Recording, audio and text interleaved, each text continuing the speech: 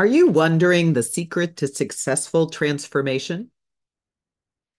Learning how to leverage judgment provides a unique competitive advantage for transformation, personal, professional, and organizational. Did I just activate your skeptic? If you genuinely believe you excel with leading change, stop reading. Otherwise, let's briefly explore the relationship between judgment and successful transformation. Leaders play a crucial role in leading transformation within an organization, and all too often negatively by their absence in the conversations about change. Sometimes this results from assumptions about what people understand and buy into, and other times it's simply fatigue in repeating the same message and feeling frustrated that others are not picking up the charge. Harvard professor John P. Cotter published a book in 1996 entitled Leading Change.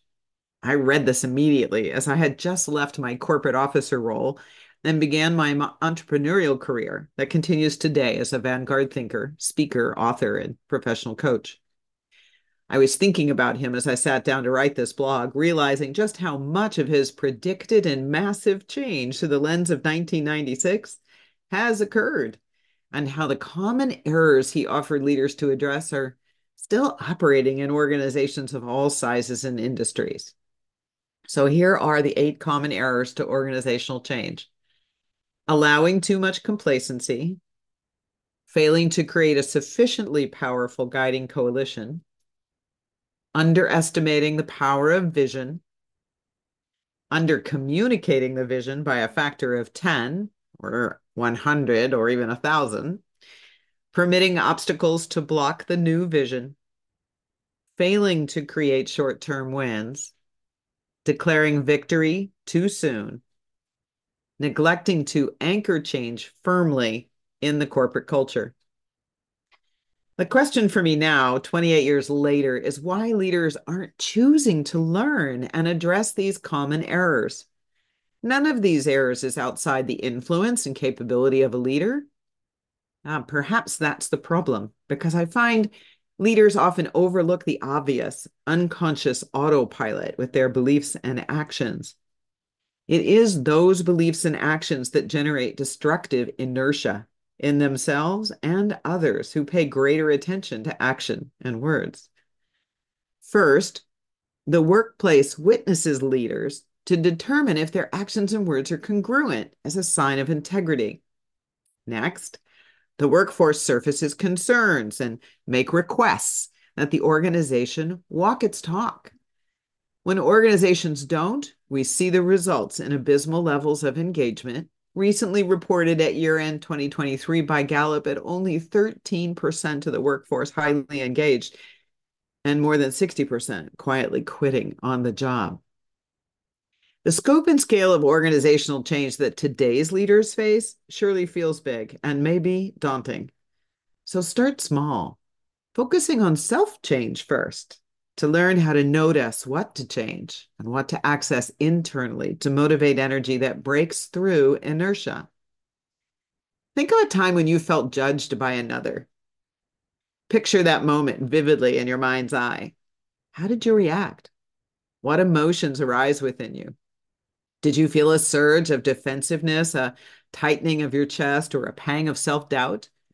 Maybe you felt anger or sadness, frustration or disappointment.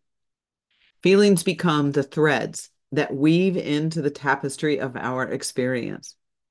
As that weaving occurs over time, we adopt unconscious habits and preferences and embody a mindset in our daily lives that influences how we show up, how we interact with others, and how we make decisions. However, rarely, unless something breaks or a failure occurs, do we choose deliberately and see situations as they are, not as we remembered or prefer.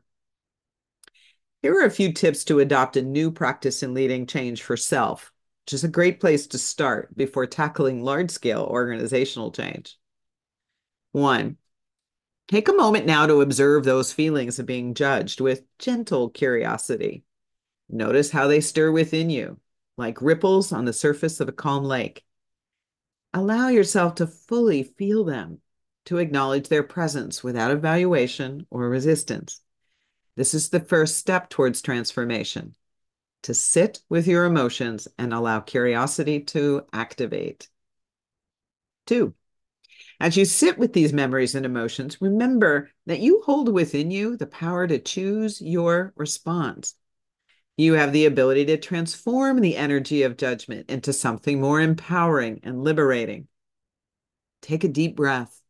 Hold that for a second or two, and then use your voice to exhale the weight of those past judgments.